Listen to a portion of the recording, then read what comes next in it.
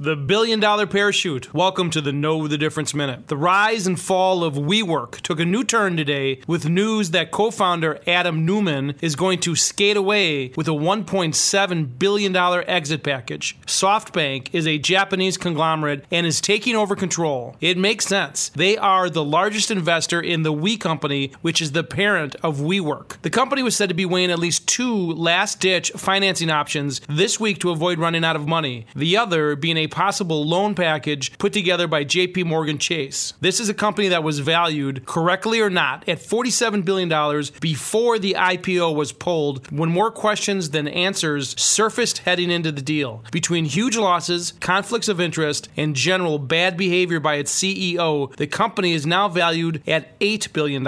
Now, it's all about belt-tightening with layoffs and sales of various divisions and writing a big check to Adam Neumann. I'm Dave Spano from Annex Wealth Management, and that's your Know the Difference Minute.